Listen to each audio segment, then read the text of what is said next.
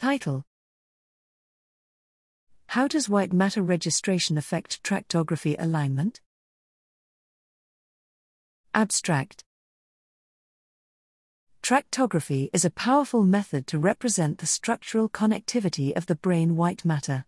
Nevertheless, the comparison of these data structures between two individuals is still an open challenge because of their complexity, for example, digital representation of millions of fibers as polylines. The scientific community spent a meaningful effort to develop new methods of white matter registration aiming to take advantage of diffusion MRI models. Despite the effort to improve the registration of the white matter, little is known about the effect of the registration on tractogram alignment. The main issue for an empirical evaluation is the lack of ground truth, for example, a sample of data where the correct alignment is validated by experts. This work aims to overcome this drawback by proposing an evaluation framework based on the matching of homologous fiber structures, for example, known neuroanatomical bundles.